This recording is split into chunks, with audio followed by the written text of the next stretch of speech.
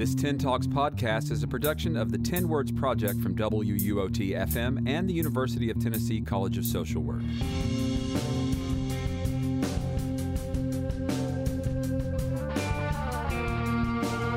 Welcome to 10 Talks. I'm your host, Brittany Crocker, and we're about halfway through the first 10 Talks podcast season, Bedtime Stories. Here at Bedtime Stories, we've been highlighting some of the most common responses from people in Knoxville's communities to our current 10 Words question, what keeps you up at night? And if you were here for our third episode, Hot Bodies, you may have heard us say that in terms of health-related responses, we've had a few that reoccurred with some of the same specific wording every time. Our second most specific of these, second to menopause, which we covered in that show, was post-traumatic stress disorder. And according to the Department of Veterans Affairs, an estimated 7.8% of Americans will experience PTSD at some point in their lives, and women are twice as likely to develop the stress response as men. And it's estimated that about 3.6% of U.S. adults aged 18 to 54 have PTSD during the course of any given year. And that might not sound like very many people, but that's actually 5.2 million people in the U.S. alone. So for tonight's bedtime story, we're going to talk about some of the conditions that dictate when a body at rest doesn't always. Throughout the evening, we're also going to hear about chronic pain conditions and restless limbs. But we're going to kick off the show with our first guest, Steve Parella from the Knoxville Veteran Center. So Steve, I guess my first question might be kind of self-explanatory, but PTSD stands for post-traumatic stress disorder, but trauma seems like a pretty broad term. Are there specific experiences where PTSD is more common? Well, let's just start off. Trauma are experiences or situations that basically overwhelm our senses. They can be very painful, distressing, and it leaves us feeling powerless. So, as I say, trauma is trauma is trauma. It can happen in Afghanistan. It can happen in the home. It can happen on I-40 if you're the first person on the scene of a big traffic accident. So trauma is in the eyes of the beholder, essentially. Or maybe the eyes of the experiencer? Well, yes. When I talk with veterans, I tell them, well, essentially an event that happens is neutral. You and I can experience the same event, witness it. I may go completely berserk where you just look and go, what? And so there's a lot that kind of goes into what do we see as a very traumatic event. And, of course, there's resiliency and all that kind of things that go with that. But essentially, trauma is a traumatic experience can be almost anything, depending on who the person is. So what you're saying then is the developing of a stress response then, or post-traumatic stress response, doesn't so much depend on the degree of the trauma, but maybe the person? Well, it has to do with the person. It has to do with, as far as the degree of the trauma, how close were you to it? How close was, let's say, the person was, like if you experienced something happening to somebody very close to you, the proximity, how close were you physically to the event? Did it happen just in a very quick time, or did it happen like long-term abuse over years and years? So there's just a lot of factors that kind of roll into trauma and then the post-trauma that can develop. Do you have PTSD? No. Okay. You work with veterans, though. Right. Yeah, I did, I'm retired military. I did 4 tours in Afghanistan, dealt with a lot of guys who do have post-traumatic symptoms because, things happen. Mm-hmm. And most traumas you kind of get over, but sometimes you don't, and it takes a lot longer. And what is the nature of your work with veterans with PTSD? The Vet Center, we do what we call readjustment counseling. Coming back from a war zone, and as I mentioned, I did 4 tours over in Afghanistan, and coming home, it takes quite a bit of adjusting, even more than I thought it would take, to go from where you're going 24/7 and you're going out on missions and it's a whole different world, to coming home, and all of a sudden it's an entirely different structure. You're around people who really don't understand what you may have gone through, and things that seem to be really important to them and irritating, like standing in line in a supermarket. Sometimes it's difficult for those of us that have been over there to kind of take that real seriously, and it can be very agitating for a lot of people.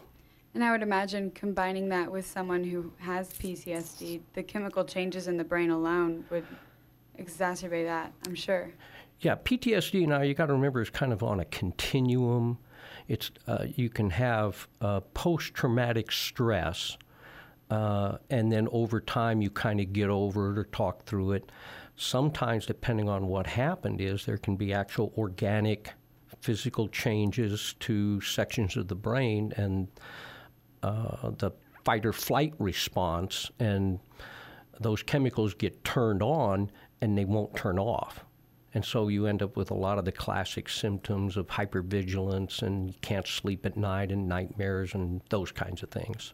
So I think the media a lot of times makes it seem like PTSD is just flashbacks, and you'll hear a lot about, movies even make it seem as though there are a lot about flashbacks. So when I talk to veterans, sometimes they'll just mention things like panic attacks, or even mention just anxiety in crowded places.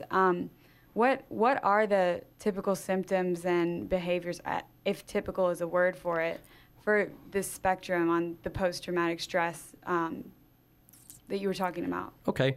I kind of, when I give presentations or I work with clients, there are 3 major clusters, and I use an acronym RAH, like Rah Go Vols, RAH. So the R stands for re-experiencing. That can be recurrent, intrusive recollections of the event, distressing dreams of the event, acting or feeling as if the event is recurring right then. There are psychological, you can get psychological distress at cues. Let's say that I know it's very difficult for a lot of vets around the 4th of July, because you got a lot of booms and bangs going on. There are like, sights and smells and sounds that can cause you to kind of what they call flash back to where you're there. And then you have physiological reactivity to cues. Again, sights, cells, smells. You may sweaty palms, racing heart, panic attack types of things at these cues that remind you of that traumatic event. So that's the R. The A is for avoidance and numbing. Typically, people that have a degree of PTSD, they will avoid thoughts, feelings, conversations about the event. They avoid activities, places, or people that will cause them to kind of think about that. A lot of times you have the inability to recall parts of it. Things happen so fast that the mind will kind of blank out the worst parts, and they just have no conscious recollection of what happened. Along with avoidance and numbing, you lose interest in activities that you like. You have an estrangement from people. You want to be alone. You tend to isolate. A lot of people have a restricted range of affect, which means they don't show emotion. You're kind of numb, okay, which makes perfect sense. And, of course, then there are, maybe I'm better off dead, suicidal thoughts, because I just cannot handle this type of thing. Then the third, the H, is hyperarousal, difficulty sleeping, irritability, or outbursts of anger. A lot of times we call that road rage. You know, if somebody cuts you off and you follow them for 25 miles, you don't pull up into their driveway, that's kind of called a clue. You know, hypervigilance, it's like you're on high alert. Oftentimes you can tell a person's been traumatized or something. They'll go into a place, where will they sit? Well, they will sit with their back against the wall, where they can look at everything, and they're near a door so that they can escape. They may have an exaggerated startle response. If you're standing out and somebody drops something and it makes a bang, and they just jump or dive down. So those are the three real classic clusters of symptoms for post-traumatic stress or post-traumatic stress disorder. So are there ever instances in your work that you've seen other conditions being compounded with PTSD that might either make it more difficult to diagnose or treat? Well, a lot of times, remember, you have avoidance, and so people will self-medicate, as we call it, because sometimes life is pretty raw. So what we want to do is kind of numb up. So how do we do that? Alcohol, drugs, gambling. Sometimes the people coming back, they dive into their work. Anything to not be alone with your thoughts. In fact, we even had guys that they deploy back to the U.S. 4 months later, they were back. And it's like, well, what are you doing here? I couldn't handle it at home because there was nothing to distract me. As long as I'm going 24/7 in my mind, even going out and engaging in combat activities is more preferable than being alone with your thoughts when all this stuff comes rushing back and the nightmares happen. Now, some people, when they were over there, they did not have nightmares. It was only when they came home and the distractions are taken away, then the nightmares and all these things begin to surface. We had a show on neuroscience actually recently in which we talked about people who are more prone to anxiety at night because they're able to avoid things during the day. The same reason we have sitcoms was the example he gave, and that they're funny, they don't make you think about anything too hard, and then at night it could just be impossible to fall asleep once everything suddenly comes back and it's dark and there's nothing to distract you from the things inside your head that go bump in the night, So is there then a lot of sleep medications and things like that are being prescribed to treat this? Or what treatments are available? Okay, well, typically the treatments would be, they use selective serotonin reuptake, basically antidepressants. Mm-hmm. That can help stabilize and get your neurotransmitters and get you calmed down a little bit. Sometimes it takes maybe heavier duty medications, and then we combine that with what we call talk therapy or psychotherapy, and we begin to talk this stuff through, because ultimately we have to address the avoidance piece. Yeah, that's what I was What just is it gonna ask. that you're avoiding at all costs thinking about? How are you able to break down those walls and talk about something that someone's so avoidant of? It takes a while, and I've been in groups where Vietnam veterans, after a while, and they begin to lightly share their stories, and they begin to kind of creep up on that event. And there have been times where the men will just break down and cry. Because they're remembering that they couldn't save a person's life, or they felt responsible that somebody died, or they have survivor's guilt, and they break down and cry and just sob. And that is probably when the most interior good work is being done. Because the way I see it is there's always that nasty little dark thing that we do not want to think about, talk about, deal with. But unless and until we do, it's kind of got us. And we're going to be avoiding it or doing whatever we can do to keep it at bay.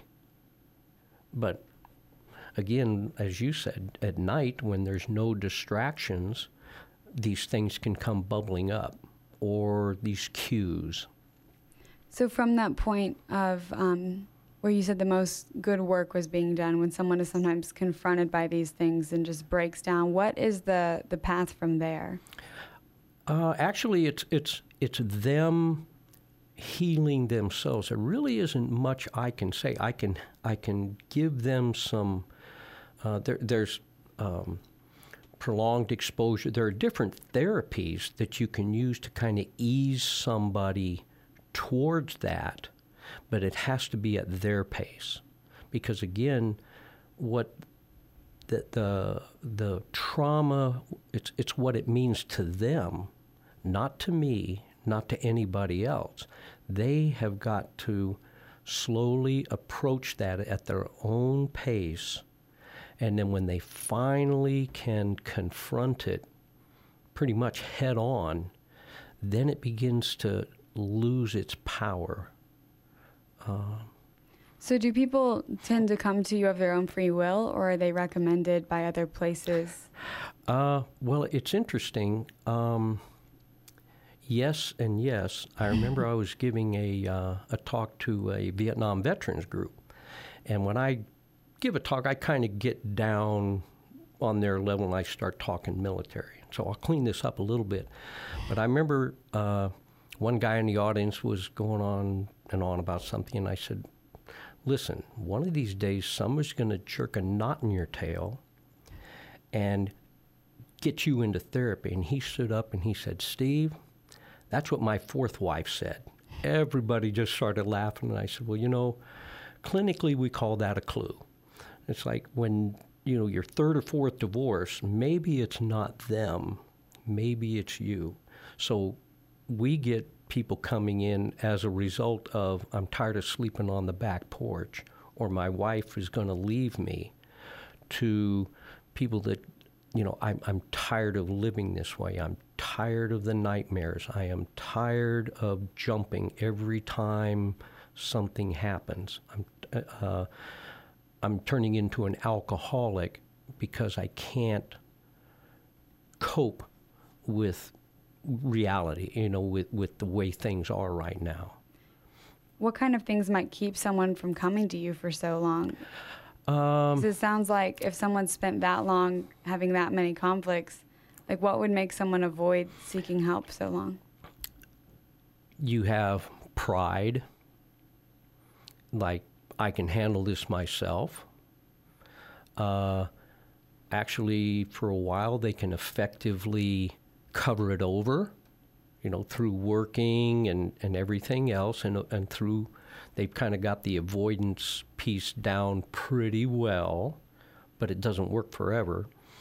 The stigma, there is, it's not, you know, we're working on that, but there is a stigma that if you have gone through something like that, maybe people are kind of scared of you, and they don't, you know, because we see on the news somebody, you know, does a mass shooting, well, then they say, oh, well, they were a combat veteran, had PTSD. Well, you see, that's not helpful. And then, so people are afraid to even admit that they've got these problems for fear of what people are going to say or think. Even within the military, the stigma can be pretty large. I know of one service member who, when he was diagnosed and started undergoing treatment, at that point for a while they had to take away like his ability to like participate in field exercises that involved weapons. And he was a machine gunner his whole career. Mm-hmm. So that was a huge stroke to his identity as a person. And it was a huge strike to also, I think, what he felt like was his reputation, and his ability to keep his job and keep progressing in it. Yeah, see, if you're invested in something like that, that can be a huge blow to your ego. And like it or not, I know that, like in the military, let's say they have an open door policy and all that, or in any of the first responders. Now, first responders like EMS, EMT, firefighters, police officers, and actually the group that has the highest percentage of PTSD are emergency room trauma nurses, mm-hmm. which just makes sense when you see this kind of thing day after day after day. It can really work on you. And with so the same sleep schedules as you would have in a deployed environment. That's exactly right. Only the difference is, and I always tell first responders, I admire you. I said, when we're over there and we mix it up that day, we come back, we can talk about it, but we're all together. And our families are 7,000 miles away. Here, it's like these officers get shot, law enforcement officer. They don't know what they're going to face every day, but then they have to come home and be a father or a wife or a mother and try to bottle that up so that it doesn't spill over into your family, which to me, I just don't know how they do that a lot. Yeah, going back to the stigma and motherhood, I would imagine just with the stigma that people that have PTSD could have like violent tendencies. Someone that has been diagnosed with this, the statistics even say that women are more likely to become diagnosed with it than men within the United States. Like, to a woman with children, that would be a huge, huge stressor on whether or not they should seek help. What if someone thinks that I'm unfit to take care of my children? That's exactly right. And when they say women are twice as likely, well, typically their traumas will involve the death of a child or a physical or sexual assault, mm-hmm. that type of thing. And they have some people have a tendency to suffer in silence for exactly why you're saying they don't want to take a chance on being looked at as an unfit mother, for example. Yeah, and with sexual then assault DCS too, comes in and you lose your children. And while you're trying to deal with this trauma that mm-hmm. has happened. So that puts I think a mother in a really tough position. Definitely. So going back to, you had mentioned the rather humorous story about the vet who talked about his fourth divorce. I've read that the divorce and separation rates among people living with PTSD are also extremely high. What makes this so prevalent? I think, and I'm women, of course, also, but the stories I get a lot of are the men that the wives, they just get tired of, like, they can't touch their husbands when they're asleep. If you're going to wake them up, you have to touch them on the foot, because if you touch them near the shoulders, they will be up with their hands around your throat. We get those stories quite a bit. They're sleeping with a partner who's just kicking and yelling and screaming with these nightmares. Then if they have a family, sometimes there's uncontrolled rage. Just something just sends this person from zero to wide open. And a lot of the veterans have expressed regrets at how they treated their children. And some of them are just now, and these are Vietnam vets, are just now making peace with their estranged son or daughter as the vet comes to term figuring out, okay, so this is why I was like I was, and I'm looking now, boy, did I take it out on everybody. So they're now attempting to make amends and, say, this is what it is. This is why, and I realize that, and I am, I'm so sorry. And so there's a lot of good mending going on. But the divorce rate, women will only put up with so much. Or men. Or men, that's right. I mean, we will only put up with so much. I mean, love goes a long ways, and I'm not saying that divorce is necessary, but if a person is violent or they just can't handle it, or for the protection of the children, bottom line is there is a high percentage of divorce rate, not just with veterans, but with first responders, which, when you think about it, it just makes total sense. Mm-hmm. And so one of the things that we talk about is support. The family support, the spousal support is just such a critical piece. And if we can educate the spouse so that they begin to understand, oh, so this is why you do these things, then it makes it easier, and then they begin to understand, and then you can have a good support system for that person, which is just huge. It sounds a bit like breaking through just a vicious cycle, though, because when you talk about these behaviors, and then I could only imagine, I haven't been in this situation, but then someone who then isolates themselves after an episode like this and won't talk about it or communicate it. I mean, maintaining a support system, how do you keep a support system together through that? It just takes time. It takes time, and it takes patience. Both for if the person is married, both for the person suffering, and for the family members. So again, it's the education. If the family can finally begin to understand, so this is why Dad does what he does. This is why Mom acts like she does in certain situations. It can be very helpful, and so kids don't blame themselves, spouses don't blame themselves, what did I say or do that set this person off? Or blame the person even. Sometimes it's about, I would think, just hearing what you're saying, it might take seeing the condition more. Yes. To a certain extent, obviously, like, abuse and things should never be tolerated, but... Yeah, one of the things I do, we have a PTSD self-report, and it's got 17 items, and you grade it. So it's like, I have disturbing dreams. Well, never, occasionally, all the time. So you do all 17, then you score them.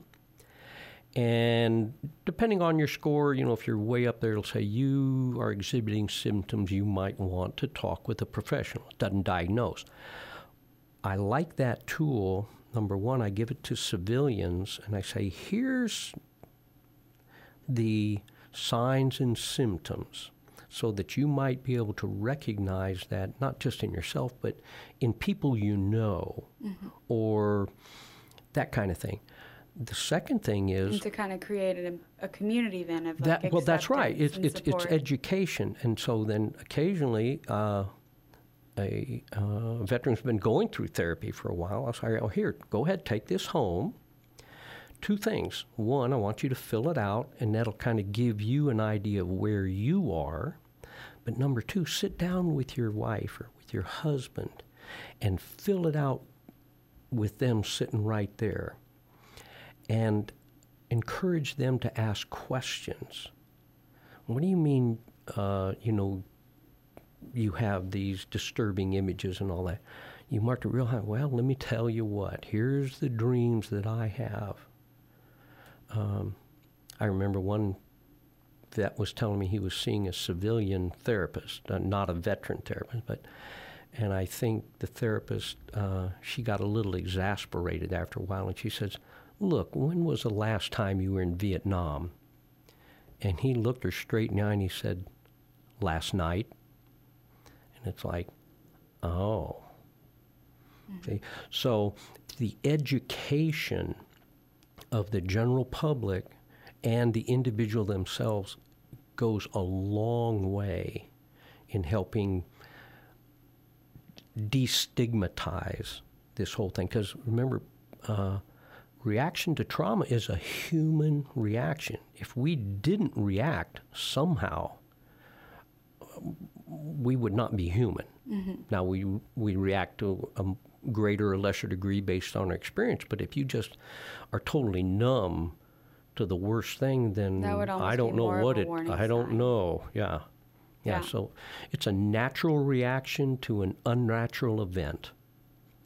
So looking at this over the course of someone's lifetime, then, is this something that people will live with this change for the rest of their lives, or is it something that through treatment can be lessened or eradicated from their day-to-day experiences? I guess it depends on what it is. Now, as far as eradicated, I'm not sure if that is the right term, that you can live with it mm-hmm. and it doesn't bother you as much, or, that's one thing. Learning to live with your discomfort in certain situations. I think you mentioned people can't handle crowds and things. Well, they may never be completely anxiety-free in a crowd. But they can certainly manage that anxiety and cruise around in the crowd. So in that case, it's like anxiety tolerance as opposed to anxiety elimination.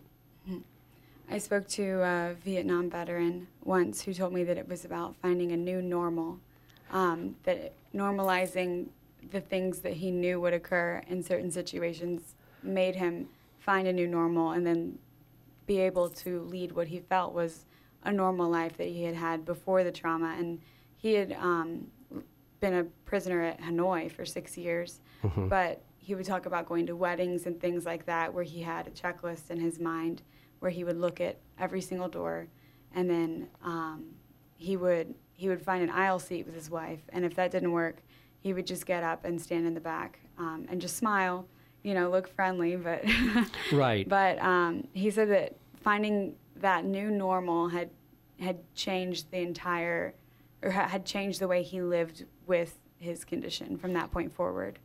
And I think that's right on target. It's, I don't know what normal is, mm-hmm. but if it's something that you, a routine or just a matter of being that you are now comfortable with or at least can tolerate since the event, perfect. Because we have to cope in some way.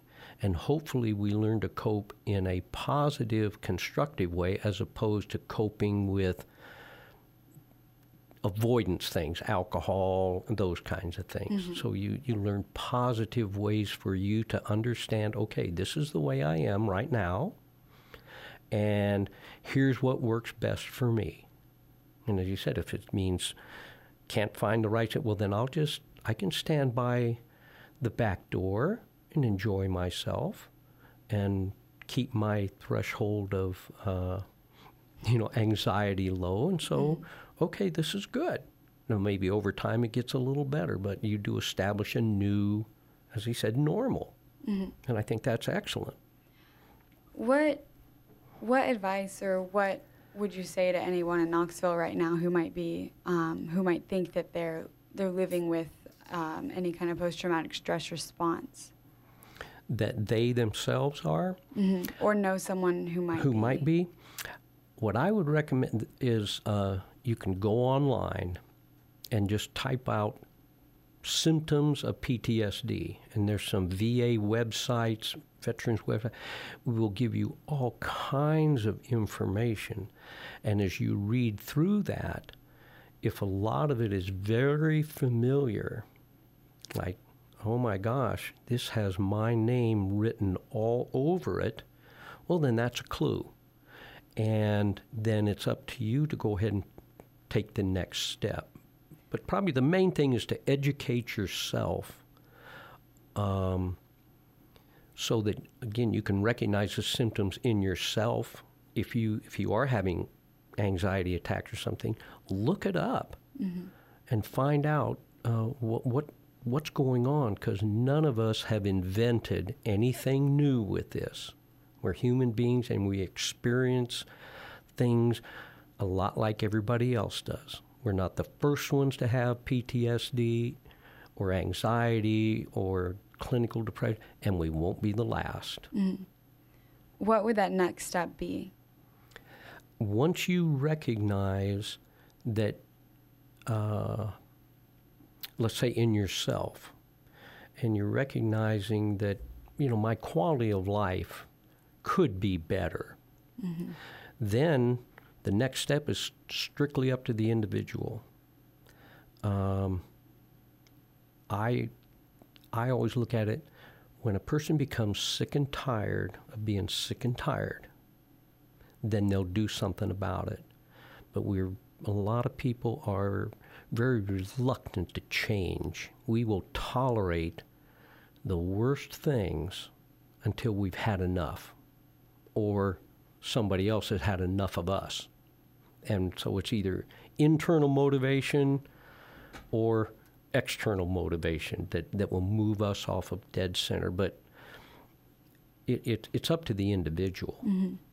So the Vet Center then is open for military veterans who need this type of counseling to talk to you about readjustment and things like that. But what resources are there for other people who aren't necessarily in the military? Would they be able to come to the Vet Center, or is there somewhere else that you know of? Well, now the Vet Center, we do the readjustment for combat veterans. The others will go to the outpatient clinic. But again, I think what I would do if I was a civilian, most companies will have an EAP, or they will, and there's a lot of good therapists in the phone book. And once a person has determined that they have some issues that they want to work on, then start making some phone calls. And then I would encourage anybody, if you need to talk, please do. But keep in mind, after a while, if you're not getting good results, then it's like anything else. Get a second opinion. Go to another therapist. Go to somebody that you can relate to and that can relate to what you went through. I think that's very powerful, and that helps. Okay. Thank you so much for joining us. Well, thank you for having me. We're going to take a break really quick, but after the break, we will be joined by Lisa Wolfenbarger, who's here to talk to us about chronic pain conditions and living with lupus.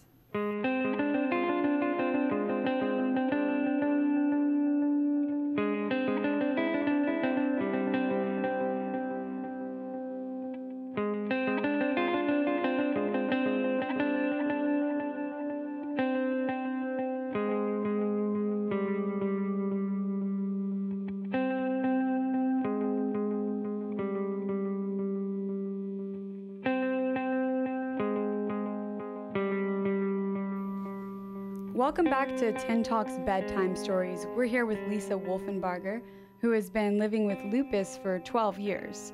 Lupus is one of several conditions the American Academy of Pain Medicine recognizes as being related to widespread chronic pain.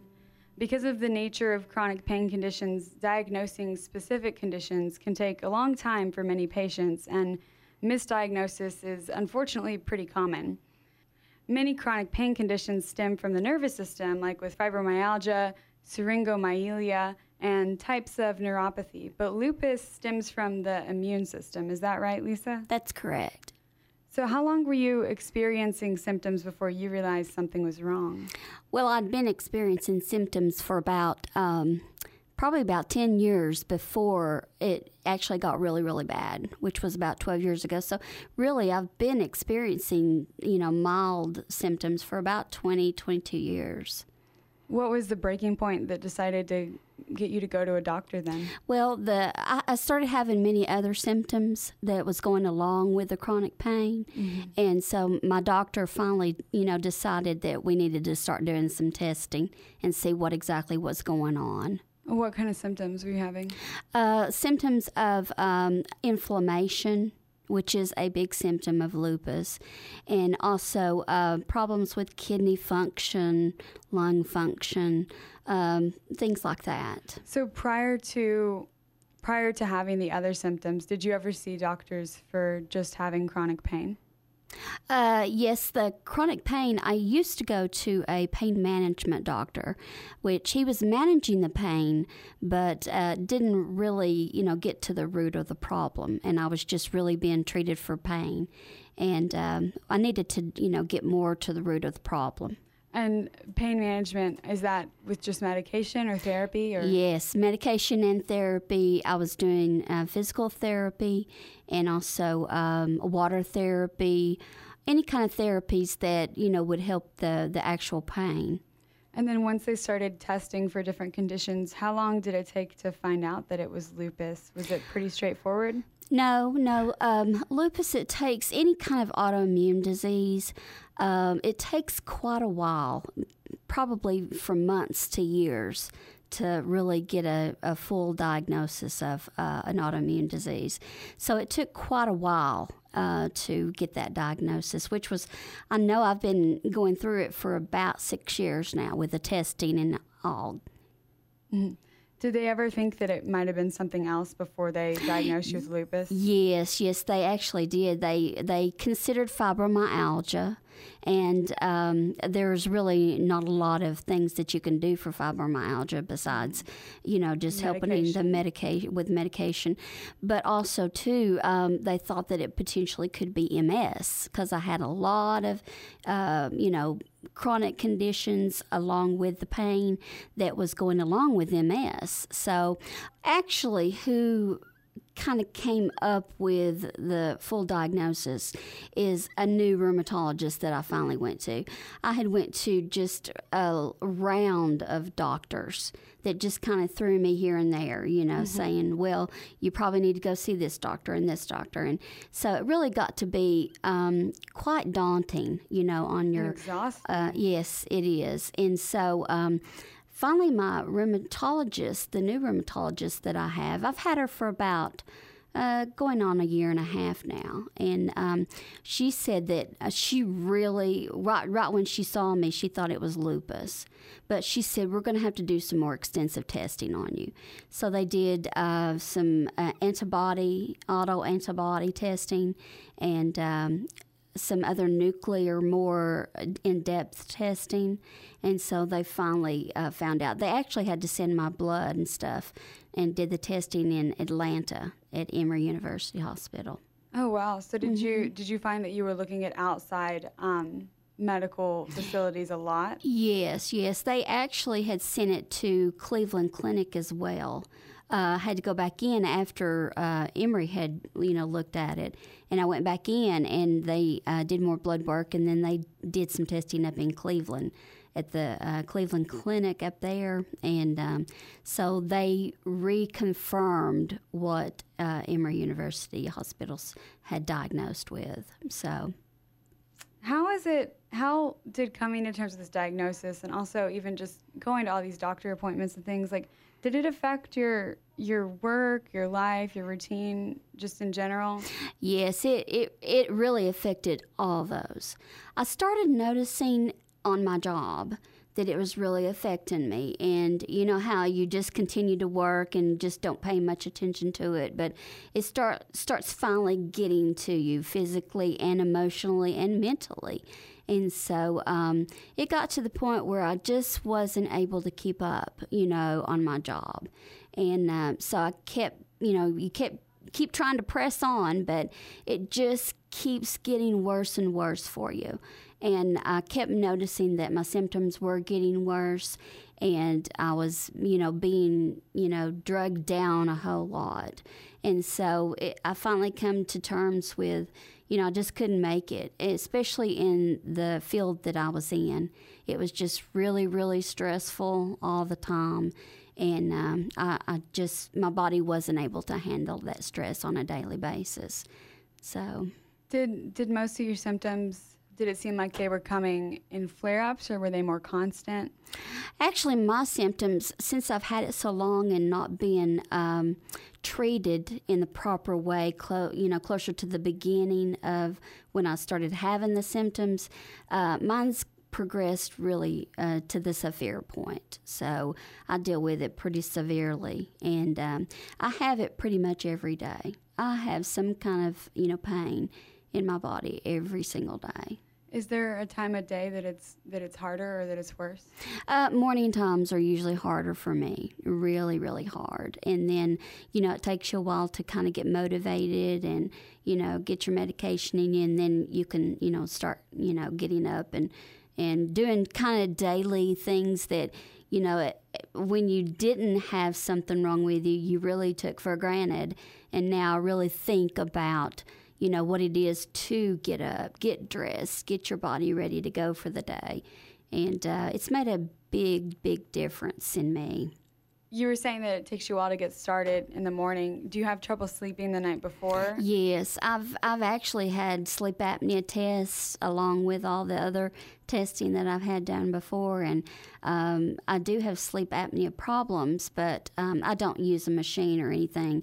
They've just got me on a medication that helps me relax at nighttime and get the more deeper, better sleep. That's interesting. I've heard most women, I've heard it's usually pretty rare in women to get it. Is that, do you think it's a complication that's come with the lupus? Yes. Mm-hmm. Yeah, they said that it's come with the lupus, and it's just something that, I've had to kind of get my body used to. I mean, I'm not really, I don't think ever going to have the deep sleep that I used to, but it's just one of those sleeps that you really get used to. What other kind of treatments and just personal coping methods have you used to sort of reorient your life now that you've come to terms with?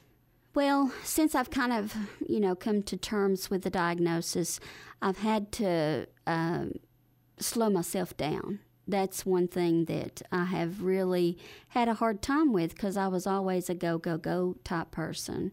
And that has been one thing that emotionally and physically I've had to really kind of get myself acclimated to just slowing down. And then also, too, getting used to the medications that I'm now on. I used to be the type of person that really just didn't like medications at all. And I went from hardly no medications to several medications now. So it's really a mental stress on you, too, knowing that you have to take that on a daily basis. Yeah, and just normalizing those kinds of things. Like, my dad's diabetic, and it doesn't have a whole lot to do with, chronic pain or anything like that. But a lot of diabetic people I know will go through these things of, there's just one day that they just want to, eat normal and pretend that they're, the normal person. But I was talking with our last guest. It sounds like with a lot of these conditions, the key is really just normalizing and finding your new normal. Exactly. What new. Yeah, that's exactly right. You have to find the new normal for you. It's definitely not what you used to be, but it's not like you cannot deal with it. It's just one of those things that is definitely new, and you have to get to that point where you understand and now that that's your new normal. So what does your treatment plan look like for from here on out? Pretty much. They've got me on several medications that deal with trying to just cope with the symptoms on a daily basis. But also, too, I'm on a medication called Plaquenil that helps the symptoms of the lupus. Inflammation is a really, really bad symptom of lupus. It's probably one of the biggest symptoms of lupus. And that kind of helps the the inflammation and kind of keeps everything at bay, really not getting out of control and getting to that flare-up point. And that inflammation comes from the immune system response? Yes. The immune system response is, the autoimmune problem is that, your body is now attacking itself, and it's just not being able to fight off things like it used to. And so that's really what the problem is your immune system is just, attacking your body, basically. Mm-hmm. And did your doctor ever say whether or not it's hereditary or how you developed it? Well, I've read a lot of things that, it could definitely be hereditary. Just in my case, we don't have anybody really on either side that's had lupus before, which has been, kind of strange to me. I would have thought that somewhere down the lineage, I would have heard of somebody that would have had, something similar to it. But nobody so far that we can think of, has had it before. Well, is there anything that you would say to any of the listeners that might be struggling with something like this right now or in that diagnosis period or things? Yes. I guess what I would say to anybody is just try your best to get a really, really good doctor and find the doctor that is going to help you. If you're not satisfied with some of the results that you're getting from doctors, then move on. Because as time goes on, it goes from months to years, and you don't really want to let it go, basically as far as I've let it go. You want to get, diagnosis as quickly as possible, especially with something like lupus, because it does take a toll on your body if you hadn't had the right diagnosis. And I would just suggest to people that once you do find out that you've got an autoimmune disease or a chronic pain condition, just try your best to get that in your mind that you're not going to be the same person. And you do have to find your new normal. It's not that you're, destined to not be able to get out of bed any longer or be an invalid or anything like that. You're not. You do need to have a lot more willpower to kind of motivate yourself to get up and do. But you can do it. It takes a lot more effort to do it, but you can do it. And that's what I would suggest to people. It's good advice, I think, for anyone in any situation, not necessarily just chronic pain. Thank you so much. Thank you, Brittany. Thank you for joining us. We're going to take another break, and when we come back, we'll be joined by Dr. Kevin Martinolich, who is going to talk to us about restless legs to continue our conversation on when a body at rest doesn't always.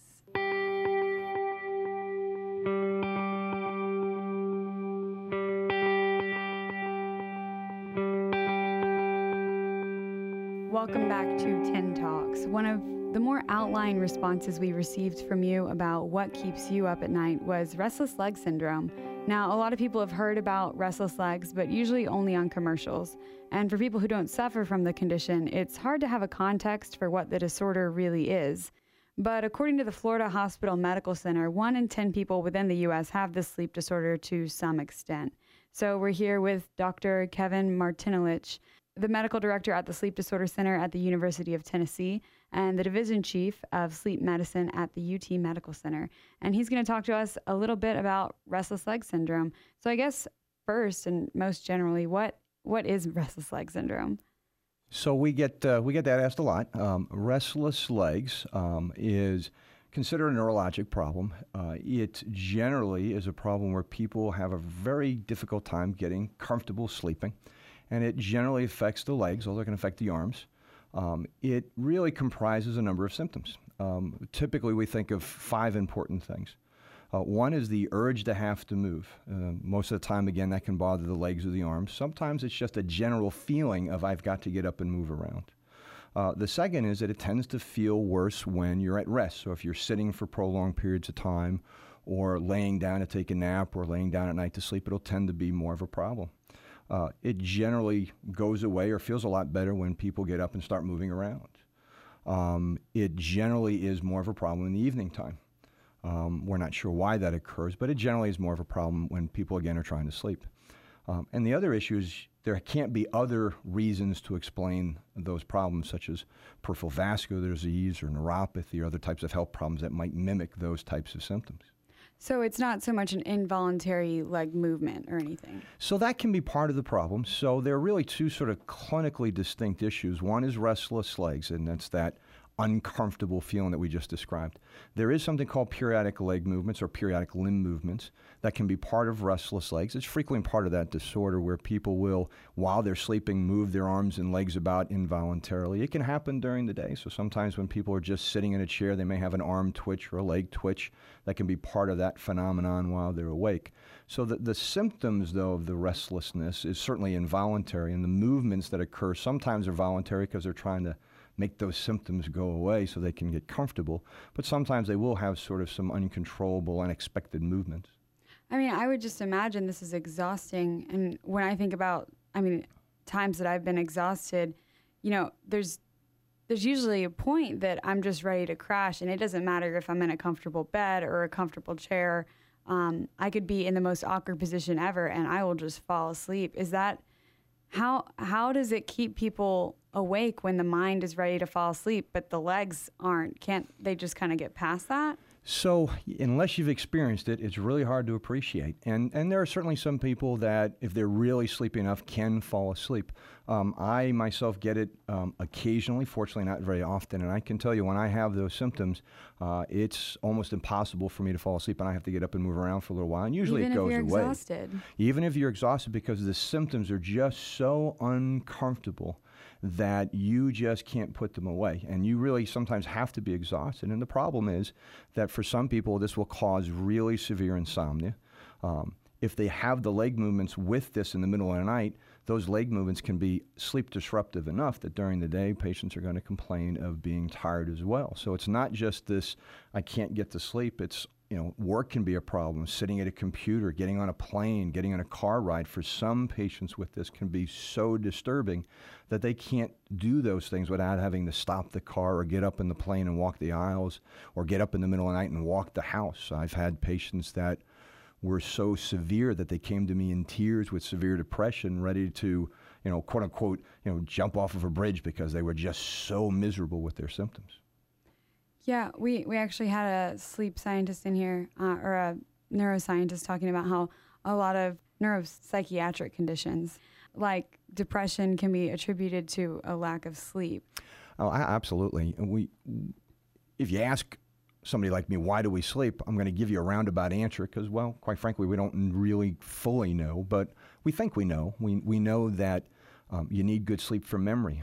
We need good sleep for our immune system. We need good sleep so we can function during the day and be wide awake. It restores our body. We know it's probably restorative. It probably helps our mood. So when you have whatever sleep problem you may have, whether it's restless legs or a myriad of other sleep problems that are out there, it can start to have effects on family life. It can have effects at your work. It can have effects on your mood and a variety of other things. Are the sensations then like enough to wake someone out of deep sleep? Occasionally, most of the time there will be problems with getting to sleep. If they wake up in the middle of the night, they may have trouble getting back to sleep. If they have the leg movements, that can certainly wake them up and disrupt their sleep. So again, it'll depend on the individual and the type of symptoms they're having. The issue with this is that patients can describe any number of symptoms, whether it's creepy crawlies or worm-like symptoms or tension or discomfort or pain or even I can't describe it, doctor. I can't even tell you what this is like. All I know is that if I don't keep moving around, I'm not going to be comfortable. Is it a lifetime condition? It often will be. For some, it'll start very early. Some will start later in life. We don't fully understand why patients get this. There are some thoughts. We know that iron metabolism may play a role in this. So there are some patients that we'll check their iron levels. They'll be very low. We replace their iron, and they'll be much better. We know that dopamine in the brain may play a role with this. We don't completely understand why. We know that medications can create this problem or add to it. So for some patients, you can alleviate the symptoms by simple modification in diet or modification in medicines or fixing their iron levels. In other patients, they often will need medications to treat this. Some of them, if it's fairly mild, can get away with basic things like leg stretching and exercise and some non-medication approaches. So again, it'll depend on the patient and the severity of their symptoms as to how you have to go with this.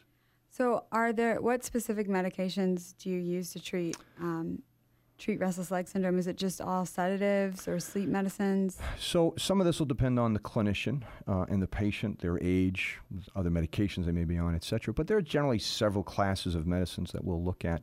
One of them are these medicines we call dopamine agonists. These are medicines that affect dopamine pathways in the body. Medicines such as what's called pramipexole or ropinirole, which affect these pathways, are often considered first-line therapies. Other medicines such as gabapentin, which work through a calcium binding system, can be very beneficial as well.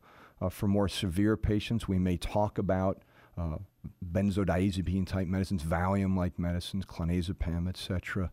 On occasions, and these are pretty uncommon, but on occasions we'll even have to use narcotics to treat that. Here in the U.S., of course, there's this big voodoo about narcotics, and yes, it's a problem, and we have to be careful with that, but it may be the absolute right drug for certain patients if they've been screened properly, evaluated properly. And then there's other medicines people will try. Vitamin E supplements occasionally will help, and there's a variety of other sort of third-line medications that we'll look at. When you say narcotics, do you mean like Schedule I prescription drugs, or do you mean like marijuana? Well, so marijuana is certainly a very different class of drug, but sometimes we'll use codeine, we'll use hydrocodone. On rare occasions, we may even use some methadone. It just, again, depends on the patient. Sometimes patients won't respond to one class of a narcotic, but may respond to another just because of the differences in how those medicines affect receptors. And you mentioned stretching. What other kind of lifestyle changes can help someone who's having this problem?